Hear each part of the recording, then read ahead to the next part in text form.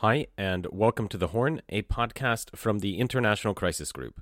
I'm Alan Boswell. Today we are playing a bonus episode from Crisis Group's weekly show, Hold Your Fire. Enjoy! Hi, this is Hold Your Fire, a podcast by the International Crisis Group. I'm Richard Atwood. Today we're going back to Ethiopia and the war in and around its northern Tigray region. I am deeply shocked and saddened by the news of the resumption of hostilities in Ethiopia. Ethiopians, Tigrayans, Amaras, Oromos, Afars have already suffered too much. My strong appeal is for an immediate cessation of hostilities and for the resumption of peace talks between the government and the TPLF with, at the same time, the full guarantee of humanitarian access to people in need and the reestablishment of public services. That was UN Secretary-General Antonio Guterres lamenting the renewed fighting in what's been a catastrophic war. Just a few months ago, there was some sign of hope. Prime Minister Abiy Ahmed and Tigrayan leaders agreed to a humanitarian truce. That frayed over the past couple of months, with Tigrayans frustrated at the federal government's continued blockade of the region. Renewed fighting in northern Ethiopia intensified further on Thursday. Rebels from Tigray say that Eritrean fighters have joined federal troops in offensives in the northwest of the region. Several fronts have opened up since a ceasefire brought in March broke down on August 24th, ending hopes that a fragile push for peace talks might win out. The Tigray War started back in late 2020 after a protracted dispute between Tigray's ruling party, the Tigray People's Liberation Front, or TPLF, and Prime Minister Abiy Ahmed's government. The TPLF long dominated Ethiopian politics, but was sidelined after Abiy came to power in 2018. Fighting swung back and forth. The Federal Army advanced first, together with forces from Amhara region, which borders Tigray, and Eritrean troops. Eritrean President Isaias Afwerki has a long-standing enmity with the TPLF. As Tigrayan leaders retreated to the countryside, federal troops captured Tigray's capital, Mekele. Tigrayan forces then regrouped, mounted a guerrilla campaign, pushed their enemies out of the region in July 2021 and moved towards Ethiopian capital Addis Ababa. Then, in another about-turn, federal forces hit back, with Tigrayans withdrawing to their home region in December last year. Both sides then appeared to tire, leading to the truce. That should have meant the start of peace talks. It also should have meant the end to Tigray's isolation. But though aid deliveries have increased, the federal government's mostly kept in place its blockade. Officials imply that allowing Tigray's economy to recover would boost its military. The humanitarian crisis in Tigray is more than Ukraine, without any exaggeration. Can the world come back to its senses and uphold humanity? If it's the worst humanitarian crisis, and I'm saying nowhere on earth 6 million people are sealed off. Nowhere. From basic services, from their own money, from telecom, from food, from medicine. This is the worst disaster on earth as we speak. I am from Tigray. It's not because I am from Tigray that I'm saying this. That's the truth. It's been a war with a phenomenal human toll. That was World Health Organization Chief Tedros Adhanom Ghebreyesus, who is himself Tigrayan and a former TPLF Politburo member, talking about the costs. Earlier this week, UN human rights experts published a report saying all sides had likely committed war crimes and that the government's denial of basic services to Tigray amounted to a crime against humanity. Yet despite the toll, and despite Ethiopia's position as the linchpin in the Horn of Africa, the war, as Dr. Tedros implies, doesn't seem to get anything like the attention it deserves. So to talk about all this, I'm very happy to welcome back onto the podcast Will Davison, Crisis Group's Ethiopia expert. Will, welcome back on. Thanks very much for having me back, Richard. So, we'll have plenty of time to talk through today how we got here, but maybe let's start with a quick overview of what's happening now in and around Tigray to the extent we know, and what it means for the war's trajectory. What we have in terms of the latest developments is what the Tigrayan side has called essentially a sort of full-scale intervention by Eritrea's military from several of their border crossings in the north. And so this sort of represents a escalation upon an escalation. Fighting resumed actually just across the southern Tigray border on the 24th of August. A sort of very volatile front line there. And that was Tigrayans attacking, sort of moving south in essence. Well, they ended up moving south. I think that It's very hard to know exactly who fired the first shot. The first fighting seemed to be primarily in Amhara region. The Tigrayans, important point of defense for them, that area of southern Tigray, directly due south of the capital Mekelle, is another area that the Amhara region and Amhara factions claim. So very volatile front lines with Tigray seemingly defending a sort of buffer zone across the Tigray border. So things kicked off there, involving federal and Amhara forces on the one side and the Tigrayans on the other. And then they sort of spread west, another point on the Tigray-Amhara border, but still sort of the center of the country, I suppose. And then after the sort of first week of fighting moving into September, we saw some federal airstrikes. The Tigrayans had some gains on that southern front. And then we saw the opening of two other major fronts, entry points into Tigray from Eritrea, in the northwest, and then in the southwest, you're coming from sort of North Gondar, again into another sort of area of Tigray that Amhara claim, and that was a mixture of Amhara and federal forces. So that was the main fronts up until a couple of days ago, and then, like I say, reports from the Tigrayans, the full-scale Eritrean invasion, essentially, over the last couple of days. So just an incredibly serious resumption of the civil war. And we had heard that the Eritreans, President Isaias Afwerki, embarked on a mass mobilization. I mean, Eritrea already has the draft for most Eritreans, but an even broader mobilization in preparation. And so following that, there seems to be, as you said, over the last couple of days, this major Eritrean offensive. But is that confirmed by anyone except the Tigrayans? The US envoy, Mike Hammer, has confirmed it. There's some eyewitness reports from the sort of humanitarian sector to Reuters, I think. As ever, it's hard to confirm and be certain about the details and the scale of these things. So whether the sort of Tigrayan claim of a full-scale invasion is accurate is yet to be fully verified, but there seems to be no doubt that there's been a major increase in the Eritrean involvement over the past couple of days. And what I don't know at this stage, and I don't think anyone really does, to be honest, is if there's any sort of clear outcome from those initial battles as a result of this latest incursion.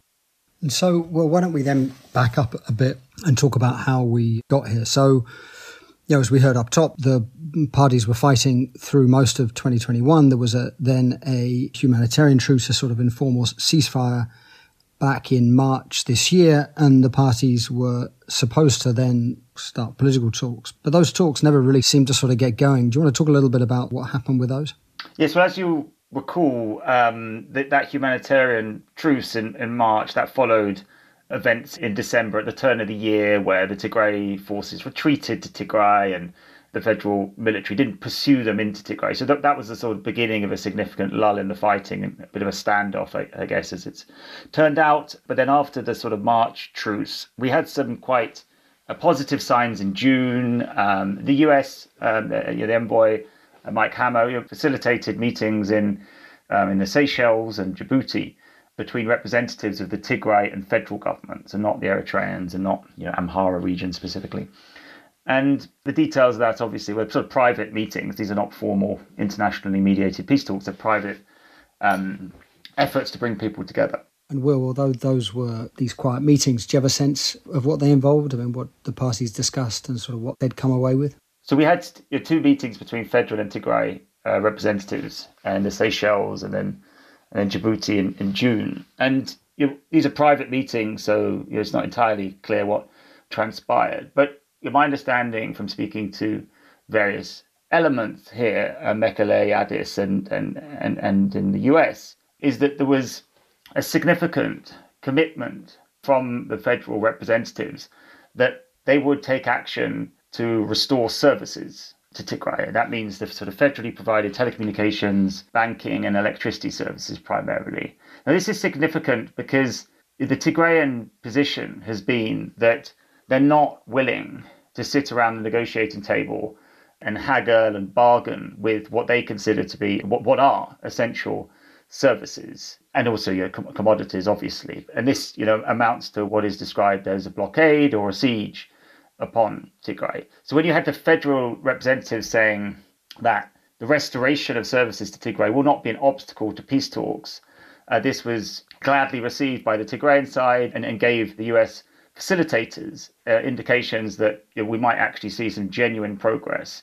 Because if the federal government had been able to take that sort of action, they'd increased the amount of food aid going in, but they hadn't done anything to restore these services. So important parts of the critical parts of the blockade were still in place. If they had been able to do that, then you can really start to rebuild some confidence, alleviate the situation inside Tigray, and from there, hopefully use that as a springboard to move to formal talks.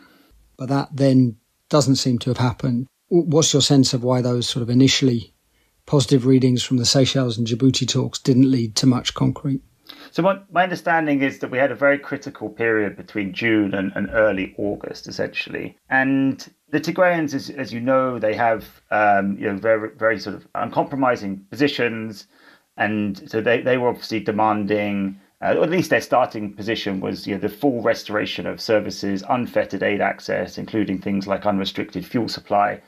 And the federal government taking action, or at least acknowledging that the Amhara takeover of Western Tigray was unconstitutional and calling for the exit of Eritrean troops. But the first thing really that was seen to be the sort of key to making progress was this issue of service restoration.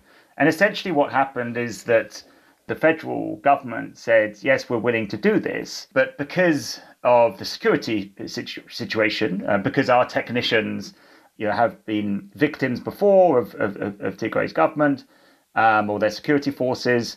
And because of the complications caused by the complete breakdown of any sort of legal or administrative constitutional relationship between the federal and regional governments, federal officials said we need to hold talks about how to implement the restoration of services. And the Tigrayans, coming from their perspective, they just see it, this as an outrage, and it's more a question of a flick of the switch, and it's more a question of political will. The federal government wanted to discuss payment for the services, and at one point, one of the senior Tigrayan commanders said, well, we haven't received our budget from the federal government for a couple of years, so they can just take the payments out of this. So it sort of got lost in this sort of detail, but detail at which, as usual, reflects the complete gulf in perception of what's going on and the total lack of trust between the parties. The end result was that no progress was made in July. So the tensions correspondingly increased because obviously this is an incredibly volatile truce. Essentially nothing has been done to address the political disagreements and all the bad blood that has built up. And so when you have the failure to actually make progress on these substantive issues, then that led us back to where we are today. In early August, we had a crucial visit of the international envoys, the Americans and the EU and the UN, to Mekele, Tigray's capital. And they came back to Addis saying, well, we've got security guarantees from the Tigray's government for your technicians. That didn't go down well in Addis at all. They saw the envoys as taking the side of the TPLF. Then Addis started saying that the issue of service restoration would have to be sort of dealt with alongside negotiations over a permanent ceasefire. And that's not the Tigrayans' idea of sequencing here. It's lifting the blockade, then moving to negotiations, which would include discussions of a permanent ceasefire. So really at that point in early August, when the envoys attempt to mediate here failed, I think that really set the fuse for the resumption of the war that we saw 3 weeks later. What federal officials say is they're reluctant to pump in fuel to Tigray when the Tigrayans are still armed, when it's going to reinforce their military capability. Now, obviously, it's also a humanitarian question, and we'll get in a moment to what the UN human rights experts have said recently about the federal government's blockade of Tigray. But I mean, from the government's perspective, fuel, to use that as an example, is a military issue as well as a humanitarian one. That's it. That's these types of dilemmas are really at the root of why it's so hard to get out of the sort of escape the sort of logic of conflict we have. Essentially, Addis, as you know, supported by Eritrea's government and Addis's regional allies, has applied a siege strategy here. Obviously, on the Tigrayan side, people would just say that simply has malicious intent. It's just out to destroy Tigray and Tigrayans. But for the architects and the perpetrators of this, partly what they are doing is using absolutely brutal and ultimately illegal under international law military tactics to defeat Tigray's leadership and as a sort of byproduct of that, subjugate Tigray's people by restricting all of these essential services. But part of the logic is that, as you are implying, the fuel can be, if the fuel supply can be manipulated and diverted, it's hard for anyone to be sure of that. And any boost to Tigray's economy, seen from the sort of hardliner position in Addis and Asmara and elsewhere, is seen to potentially boost Tigray's military capacity. So when we're in a situation of such a volatile truce, which, as we've seen, could break down and degenerate into full-blown war at any point. And Will, the last few months have seen the Ethiopian Federal Army build up its forces, right? I mean, there's no arms embargo on Ethiopia, it can purchase weapons. But what about the Tigrayan side? Earlier in the war, obviously, they captured a lot of weapons from the forces they were fighting, but have they been able to replenish their weapons in the interim? It's not easy to tell. That's a bit of an understatement. It's obviously there's very little access to Tigray, and the telecommunications are out. It's just limited contact with people that I and others have. So it's genuinely hard to tell. And it's not like a military run by a TPLF government is going to be that transparent about its activities in any circumstances. So it is very hard to tell. I think what we know and what they're open about is there's been a lot of recruitment and training and organizing and strategizing. What is a lot less clear is how they've been able to replenish their supplies and improve their stocks of military hardware. I mean, I think there's probably been more contraband activity than has generally been reported, perhaps including sort of ammunition, light arms. We know there's been some deliveries going in at nighttime, cargo deliveries to Tigray. There were sort of 10 deliveries earlier in the year, as we've discussed before. But no one really knows what the cargo was or where it came from. And then, of course, there's been a certain amount of stockpiling and building up their equipment during the war itself. So it's kind of not that intuitive just how they've managed to build up their military capacity to this degree, but that is what they've seemed to do. And of course, the situation in Tigray, this sort of desperate situation that they face, both humanitarian, economic situation, as well as the military security position they're in, essentially has meant that the entire region seems to be mobilized either to sort of fight famine or to defend the region. So I think our sort of best understanding at the moment is that the military capacity they have, obviously it's very infantry heavy, and relies a lot on this relatively popular cause and the ability of the Tigrayan leadership, both military and political, to marshal the few resources they have to create an effective fighting force. If you look then at the sort of federal government side, obviously federal forces fighting together with the Amhara forces, as we mentioned up top, and with Eritrea. I mean, how much do you see sort of Abiy in the driving seat? I mean, is it Abiy himself who's decided to go back to war, or is he responding to pressure from others? I mean, how generally has he sort of viewed, have his sort of inner circle viewed the humanitarian truce and what they got out of it and why it was worth resuming fighting?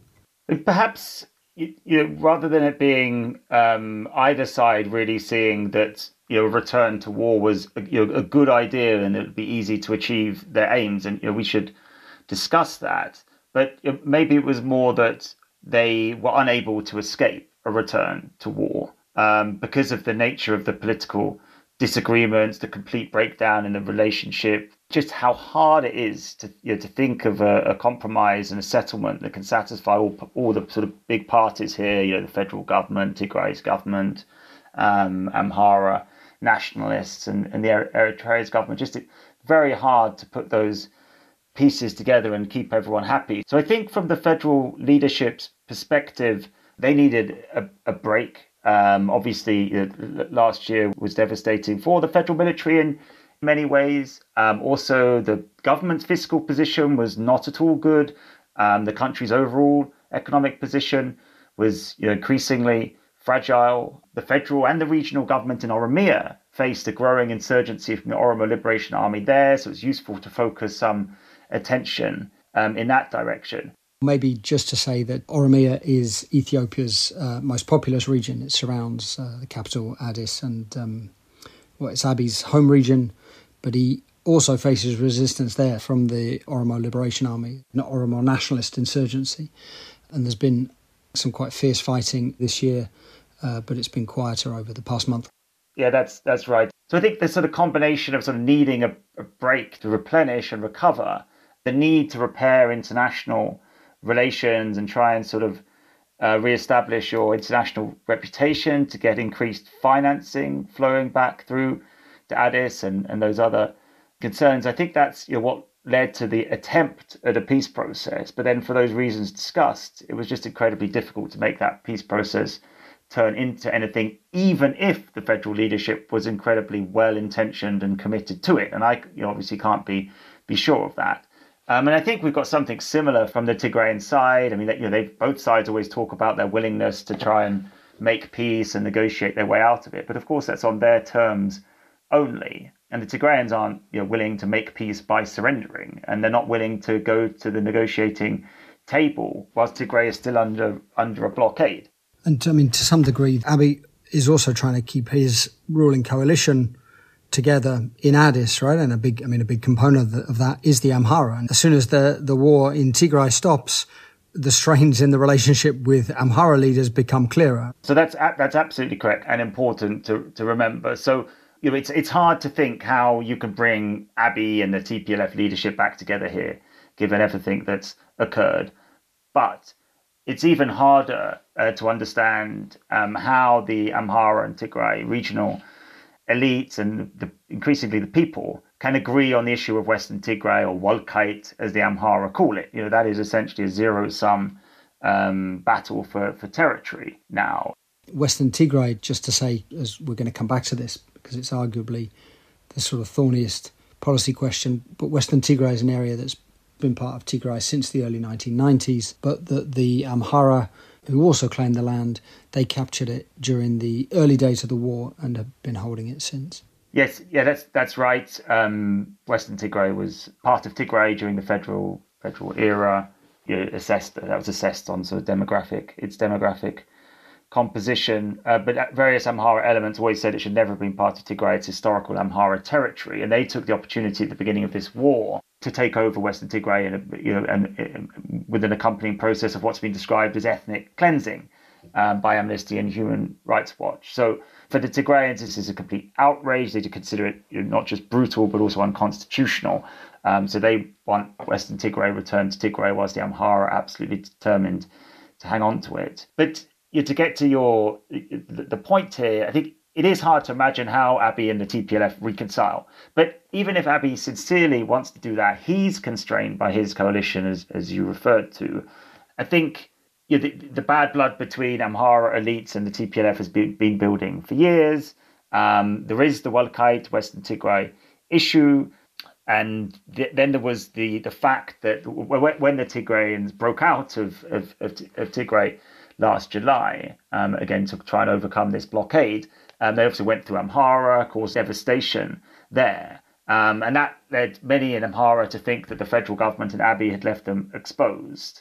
And then as the peace process, as much as it was one, developed, many in Amhara thought that Abiy was going to sell them out on Western Tigray and Wolkite and sort of hand that back to Tigray. I'm not sure whether that was ever realistic, but that was the perception.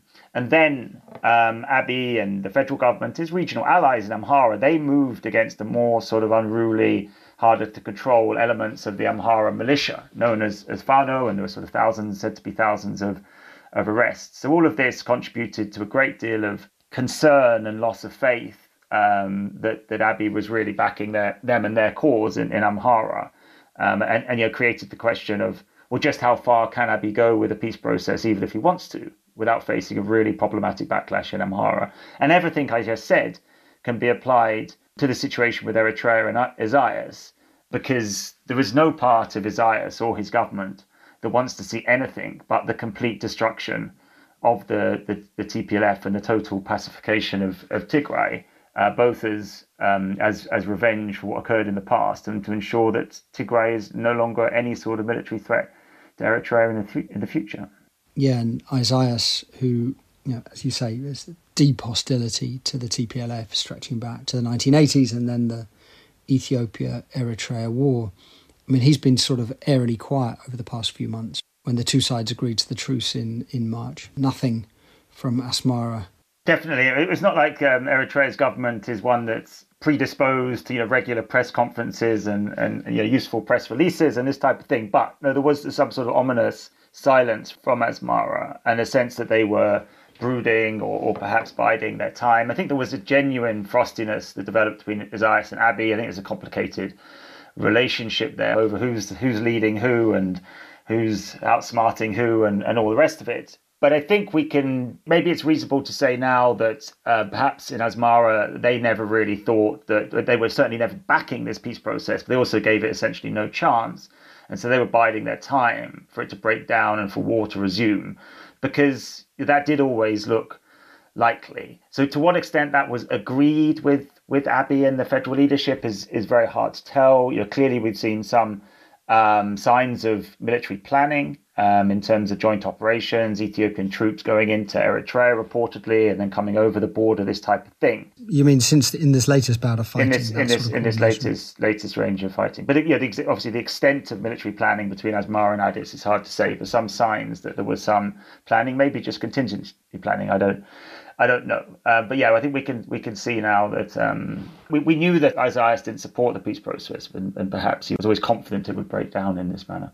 So could we just talk a little bit then about the humanitarian situation in Tigray? As you say, suffered this blockade now, approaching 2 years. I mean, just this week, the human rights experts, a team appointed by the UN Human Rights Council, published its report on Tigray. I mean, it was pretty unsparing in its criticism of both sides, but especially of Addis Ababa. I'm going to quote some of it. I mean, what reasonable grounds to believe that the federal government and allied regional state governments have continue to commit crimes against humanity of persecution on ethnic grounds, intentionally causing great suffering or serious injury to body, to mental, to physical health based on their ongoing denial or obstruction of humanitarian assistance to Tigray.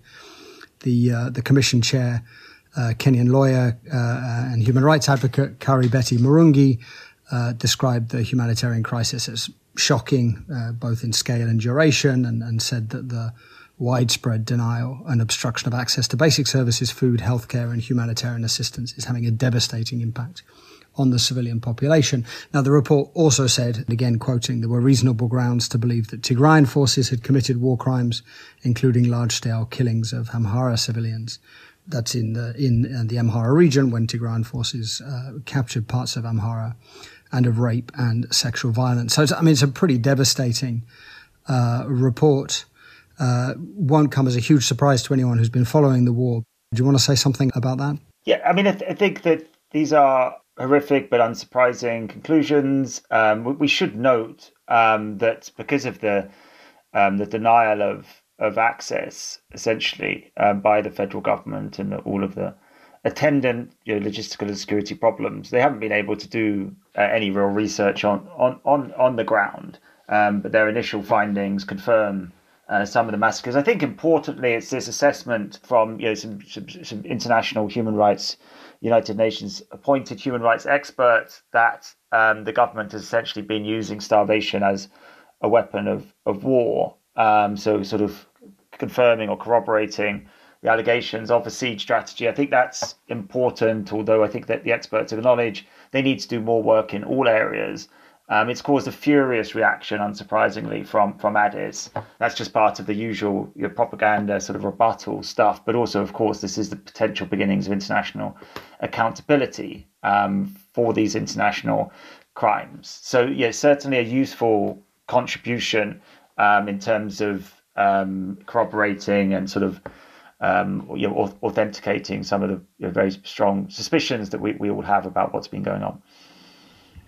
And it's worth saying that the numbers of people killed as well is very unclear, very hard to assess, but certainly tens of thousands killed in the fighting itself, and then potentially many, many more killed, but as a result of the war and the blockade.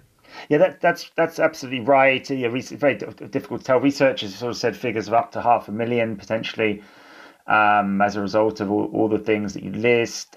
Both sides have described each other as using human wave tactics, using newly recruited civilians essentially as cannon fodder. I think we could tell from that the recent confrontations and all these fronts has been absolutely brutal. This is a very infantry heavy war because of the circumstances on all sides. Conscripts in Eritrea, Tigray is just mobilized to defend Tigray's interests at all costs, and the mass recruitment and mobilization on the federal and Amhara side, very raw recruits going into battle here. And just in the last couple of weeks, we're hearing reports of multiple thousands are being killed in some of these confrontations. So it's just sort of unbelievable carnage on the battlefield. And I think it's kind of really brings to home the fact that this conflict just doesn't,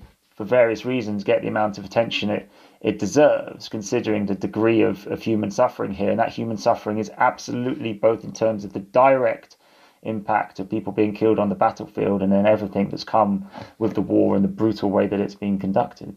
I mean, Will, obviously the tenor of this conversation has been pretty bleak, and again we'll talk in a moment about some of the options for diplomats trying to bring the parties back to the table. But your pessimism is rooted in what this escalation says about the apparent goals of the two sides. If you follow the logic of the escalation through, it sort of suggests that Addis seems set on destroying the TPLF. I mean, he talked about that being Eritrea's goal, but it's hard to see how that happens given the war's trajectory over the past year and a half. It would certainly involve enormous brutality, but even then it's hard to see a military solution along those lines, right? Subjugating Tigray. And at the same time, it's also quite difficult to see how Tigray breaks through the siege. What are the options? I mean, it's south, maybe, sort of aiming to destabilise Addis, but that failed last time.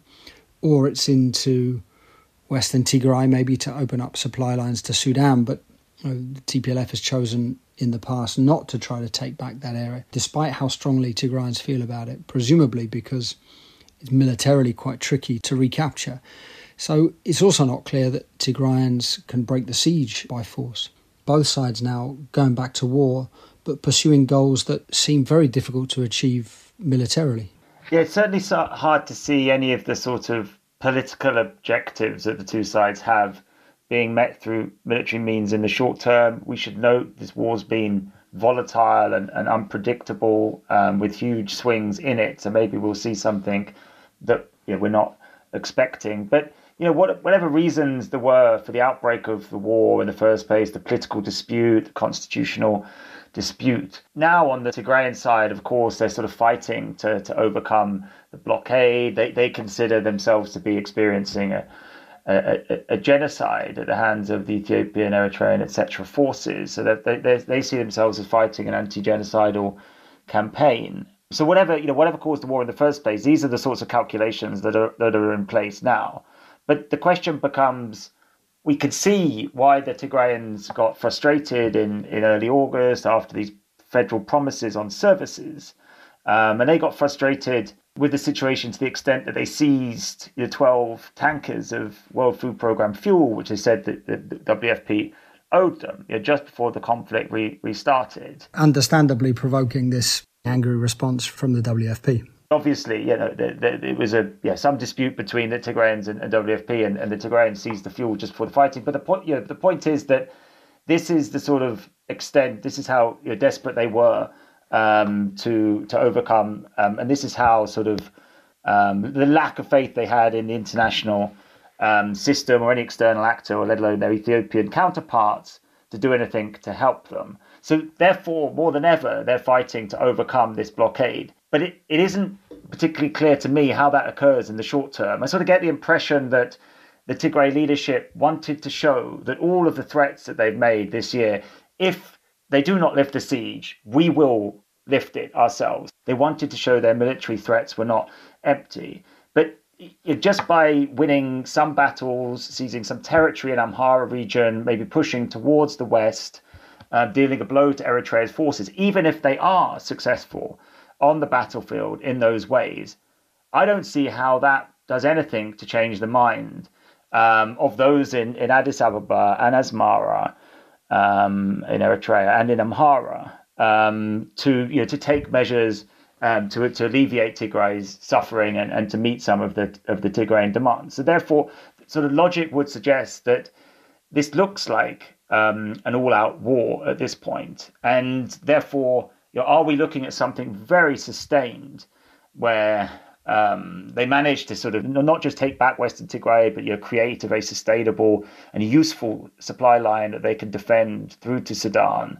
Or are we looking at another push south? And then there's the sort of, I guess, the least likely option, but one which has been talked about, and the Eritreans say they fear, which is that the Tigray forces pushing north and maybe eventually to Asmara or to the coast. Now, maybe these are objectives, but again, it's very hard to see. Or at least it doesn't look likely that they will be achieved anytime soon. Therefore, this makes us think that maybe we're in for another sustained period of conflict, and perhaps an even longer one. When I spoke to General Tzadkan, one of the Tigrayan military commanders, someone who split from the TPLF decades ago, but is absolutely part of this Tigray resistance now. I think 3 or 4 times in our conversation, he said, "We will never surrender." And anyone who knows anything about the TPLF, anyone who knows anything about how this war is being fought and why it's being fought, we know that the Tigrayans and the leadership are not going to surrender. And there's not going to be any pressure for them to do so from the Tigrayan people either. So what are the people who are occupying Tigray and trying to pacify the region, what are they hoping to achieve, and how do they plan to achieve it? Of course, you should never say never, but so it really is hard to see that even if the federal coalition, Eritrea, its allies, even if they have significant successes on the battlefield, where does that lead? Does that lead us any closer to peace and a reduction in suffering and violence and any form of sustainable political settlement? It's far from apparent, how that can how that could come about in those circumstances. So, Will, let's turn then to peacemaking efforts. You sort of implied, after the truce back in March, that there was a sort of lull, certainly in Western, but more broadly, a sort of lull in international focus on the war, partly, of course, because of Russia's war in Ukraine. But the last few weeks, you've sort of seen diplomats step up their efforts again. You have the US envoy that you talked about, Mike Hammer, the European Union's envoy, Annette Weber, African Union envoy, Olusegun Obasanjo, the former Nigerian president, although the Tigrayans sort of have concerns about the AU playing a lead role, given that its headquarters are in Addis. Some talk of former Kenyan President Uhuru Kenyatta mediating as well. And I think William Ruto, the new Kenyan president, despite his troubled relationship with Kenya, has said quite sensibly that Kenyatta could play that role. So what do you make of sort of international efforts as they stand, and whether they have much hope of getting the parties back to the table? Maybe we should note first that it's a mixed picture, essentially. I think, for example, the US envoy has successfully facilitated meetings between the representatives, as we discussed, in Djibouti. There's a much more recent meeting in Djibouti since the fighting resumed, but hasn't come to much. But a meeting between Tigray and federal representatives. So there has been some effective diplomacy in that regard. I mentioned that visit of the envoys in early August. It didn't go well, didn't get a good outcome. Clearly, there has been these sorts of international efforts. I would also point out that after that sort of federal pledge to do something on services, maybe there really should have been some more focused engagement there to ensure that that was incrementally built upon. Overall, the war has fluctuated. Obviously, we've had massively changing global events. I think at times people assumed that Abiy, his days as leader were numbered, despite the massive frailties the country has and his dwindling support all over the place. Abiy is actually in a relatively strong position at the centre for now. And I think that's led to various international actors, including the US, sort of deciding that they have to accommodate themselves with Addis and shying away from any sort of tougher, more punitive stance, placing sanctions, economic sanctions, individual sanctions, to try and get Addis to bend. So it's been a mixed picture, of course, because of the nature of the dispute. It's very, very difficult. It's very difficult to get President Isaias to change his mind. The guy, it seems, is absolutely fixated on the destruction of the TPLF. So it's limited in terms of what the international actors could do, especially when they're not willing to wield their biggest sticks here. They're not willing to wield their biggest sticks, but is it clear that sanctions, for example, would really make much difference to Addis's calculations? I mean, they might signal international opprobrium Western upset with Addis, but I mean, would they really change Prime Minister Abiy's calculations? The other option, of course, would be something like aid, but denying Ethiopia aid, again, tricky, given that it maybe isn't Addis that suffers because of that. It may be ordinary Ethiopians. It may sort of fuel discontent and destabilise other parts of the country. What are the sort of sticks we're talking about? That's right, and of course the threat of sanctions has been there, particularly from the US, but that hasn't had much success so far in changing the behaviour of Addis or any of the other actors. And perhaps the most fruitful area to focus on here is that Ethiopia's overall economic position, the government's very difficult fiscal position, was one of the motivations for them to take a more sort of peaceful approach initially this year, with the hope of restoring their international relations and getting funds flowing to Addis again. And that started to happen. Significantly, the World Bank has been sort of leading the charge with a number of big programs being announced. Now, clearly there's a very big dilemma here for the international actors. There's something like 30 million Ethiopians in need of assistance at the moment. The country's in a desperate position. So a really big dilemma, because you don't want to cut off all that assistance given those conditions. But I think, when we look at and talk about the peace process, we know these issues of the blockade and service restoration has been so critical. So when it comes to the big funding from the World Bank, and there's a possibility of a new IMF program for Ethiopia, which would mean direct budget support to the Treasury, is there action that the US and the other major shareholders could think about in terms of trying to say to Addis, we want to support you, we want to help Ethiopia economically recover, but we need a genuine peace process. So perhaps that's one of the sort of few areas of practical leverage that the US and other international actors hold here, which could be applied. You're linking the funding from the big international financial institutions to progress in the peace process. And just to say, this is not, we're not talking about humanitarian aid here. You're talking about sort of direct budgetary support, sort of development aid to Addis. Yeah, there's no question of cuts to humanitarian aid. The humanitarian challenges are massive. Definitely not. But indeed, it's that direct budget support. And also, these big World Bank programs, which are also channeled through the government. And so what's next then in terms of what foreign diplomats, what the various envoys can do? The problem that we're confronted with now is that all of that sort of painstaking work to get the truce, get more food in, get a federal pledge on services and that type of thing, that's all been blown apart by the resumption of conflict. And all of the arguments, as we've discussed, all of the arguments for why fuel can't be delivered to Tigray, for example, all of these hardliner arguments, they will be coming to the fore and are difficult to overcome given the resumption of war. But I think really the only viable option for the internationals is to make the sort of arguments that we and many others are making, which is how do you actually expect to achieve your political objectives through military means here. So even no matter how much you despise each other and disagree with each other, you have to try and hammer this out somehow. And it will be painstaking. It will take years and there will be ups and downs, but that is the only way forward. And then more practically and more in the more sort of short term, it seems to be a return to June, an attempt to use the issue of service restoration as a way to alleviate the suffering in Tigray.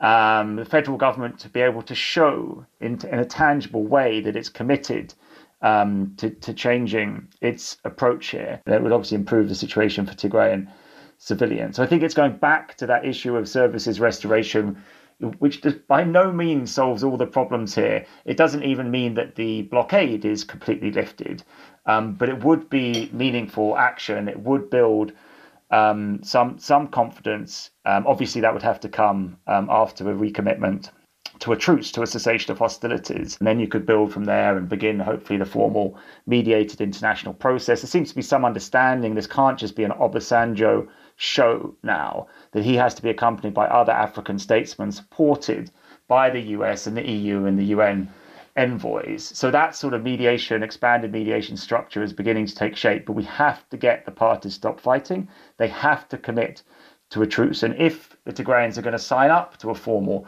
truce, really the federal government looks like it has to take some action on that service restoration issue, just as the initial stepping stone. And is humanitarian aid getting through now?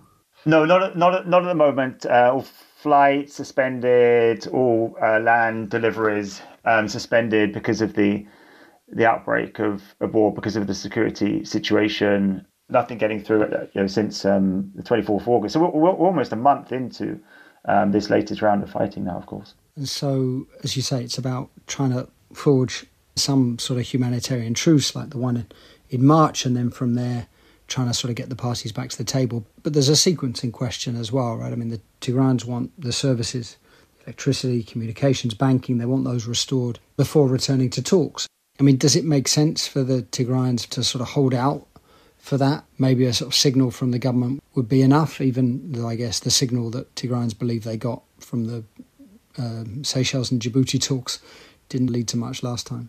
Yeah, so I think what we'd be looking at is for the parties to stop fighting and to sort of formalise that as quickly as possible. And then we'd be looking to sort of get back to where we were in terms of sort of medical supplies coming in on some UN flights and the increased food deliveries. And so the humanitarian operations inside Tigray can restart. I think ourselves and others have suggested that can the Tigrayans at least get this formal internationally mediated process started, even without some of their demands being met.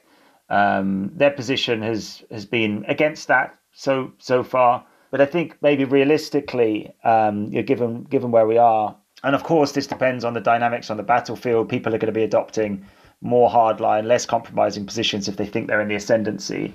But could we at least get some sort of formal federal commitments on these services issue? Perhaps start to make clear its positions on some of the other Tigrayan demands, just to try and sort of grease the wheels to get the Tigrayans to the negotiating table. So that's the first demand, humanitarian access, the service restoration.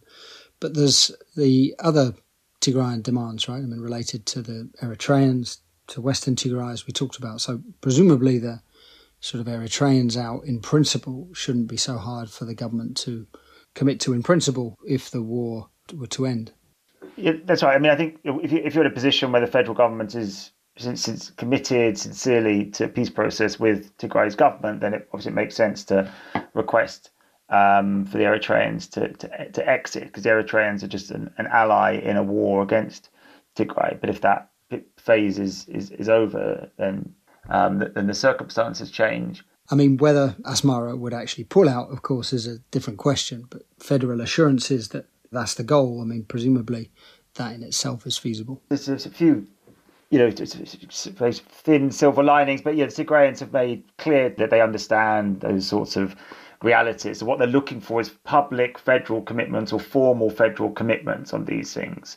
So to call for the Eritreans to leave, that's what they're looking for. Obviously, on service restoration, they want to see more action. That leaves the question of Western Tigray, right? I mean, arguably the most difficult. Tigrayans want it back. They want the displaced Tigrayans to return. They won't accept that the Amhara stay in control of the area. But so far, they haven't been able to take it. They haven't really even tried to take it militarily. The Amhara feel just as strongly that it's theirs, hold bitter grievances over what they view as the forcible occupation of the land by the TPLF in the early 1990s, so some decades ago. Little sign that they're going to give it up, and quite hard for Abiy to push them to do so, given sort of his relations with the Amhara. Plus, Abiy is probably not going to want Tigrayans to have access to the Sudanese border and those potential supply lines. So I have to admit, prospects for resolving that seem pretty gloomy. I mean, it seems more likely that either things won't change or that the Tigrayans will make a push into that area, despite all the difficulties once or if they feel strong enough. But if you were to imagine a solution, some way of at least sort of parking the question so that talks aren't held hostage to it, I mean, that would maybe the federal government at least saying that it recognises the annexation wasn't constitutional, that Tigrayans can return, and then perhaps that federal forces would control the area, even potentially some form of international monitoring for some time. I mean, it's still a very hard sell, but Presumably that sort of compromise, that sort of option is a potential way through. Yeah, that's right. Obviously, we've discussed and highlighted that this is just an incredibly thorny issue to resolve. Clearly, the Tigrayans, they want the federal government to come out with an unambiguous statement that this is the Amhara takeover was unconstitutional and essentially sort of forced the Amhara to withdraw as well as getting the Eritreans to leave. I think that's very unlikely to happen. Of course, the Amhara are an important part of Abiy's coalition, so that would cause a political backlash. Also, not clear that the federal government, has the ability to get rid of the Eritreans and the Amhara forces, and then, unless there was a very changed circumstance, and so massively improved relationship between the Tigray and the military leadership, or the Tigray leadership and Addis, there would be concerns from Addis about the Tigrayans getting access to that international supply line. So to get to talks, we would probably need the federal government to make some sort of declaration that they recognise this unconstitutionality of what occurred. But the chances of really getting that are quite slim. But the chance of getting anything further than that just seem sort of approaching zero. So that the Tigrayans would have to perhaps settle for the return of displaced Tigrayans, these sorts of pledges from Addis that they recognise the unconstitutionality and that they're going to address the issue in the future, and not have the Tigrayans treat that as a reason not to begin talks. And then I think that maybe realistically we could see a sort of a period of interim administration, some federal presence, international monitoring, pending a future political process, obviously primarily involving the Tigrayan and Amhara sides. But it's just an incredibly difficult issue to resolve, Richard. And in some ways, this is often the sort of tough issue that you might punt in peace talk, sort of agree to disagree for a bit while you discuss other issues. The question, I guess, is whether the Tigrayans are prepared to do that, right, given the depth of feeling about Western Tigray, the reluctance to leave it in Amhara hands. Yeah, and I think when we observers, when we look at it as a difficult issue and contested and this type of thing, we talk about commissions, that's just so different to how the Tigrayans generally perceive it, right? They see no ambiguity whatsoever that the Amhara claim is on the territory is absolutely bogus. Tell me if this is wrong, Will, but the Amhara view things in pretty much the same terms, right? I think the Tigrayan claim that at the point of the creation of the federation, there was a Tigrinya-speaking majority in the area. That seems to have some validity to it, and the Amhara claims are more historical, saying that sort of Tigrinya-speaking majority in the area was a result of previous displacement of Amhara and that type of thing. So it's like it's part of the problem because they're just talking past each other. Essentially, what one's talking about historical ownership, the other's talking about the sort of ethno-linguistic demographics that occurred at the time when people were deciding which territories went into which regional state in the early 1990s when the federation was constructed. But I think from the Tigrayan perspective, all they're really interested in is seeing seeing this unconstitutional takeover reversed, the return of people displaced, and then after that wrong has been corrected, then they would be willing to discuss the sort of political grievances that exist. And I think everyone else is looking at the problem as it exists now and saying, well, we can't see how we can resolve this in the short term other than through military force, and therefore suggesting political processes now. But any political process now from the Tigrayan side is seen as legitimizing an unconstitutional takeover of their territory, which involved ethnic cleansing and genocide. So you can understand, at least from their perspective, why they're opposed to that sort of suggestion. Well, thanks so much for all that. Not an uplifting conversation, but a really important one, given the return to war, its terrible human cost, plus, of course, the fact that Ethiopia itself is such a pivotal country in the Horn, in the region. Really, thanks very much again for coming on, Will. Well, thanks again for having me on, Richard. And obviously the situation is incredibly desperate, and I think all of us can really do is just hope that the situation gets the sort of international attention it deserves, even if we can't really foresee any solution in the short term to this crisis. Hold Your Fire is a production of the International Crisis Group. I'm Richard Atwood. You can find all of our work on Ethiopia, on everywhere else we cover, on our website, crisisgroup.org. You can also follow us on Twitter @crisisgroup. Thanks to our producer, Kevin Murphy. Thanks to Alex Vigorski, Heiko Schaub, who help out with production. And thanks again, of course, to all of you. Please do get in touch. Podcasts @crisisgroup.org. You can also write to me directly, atwood@crisisgroup.org. If you have any suggestions, please do give us a nice rating or review if you find the show useful. And I very much hope that you'll join us again next week.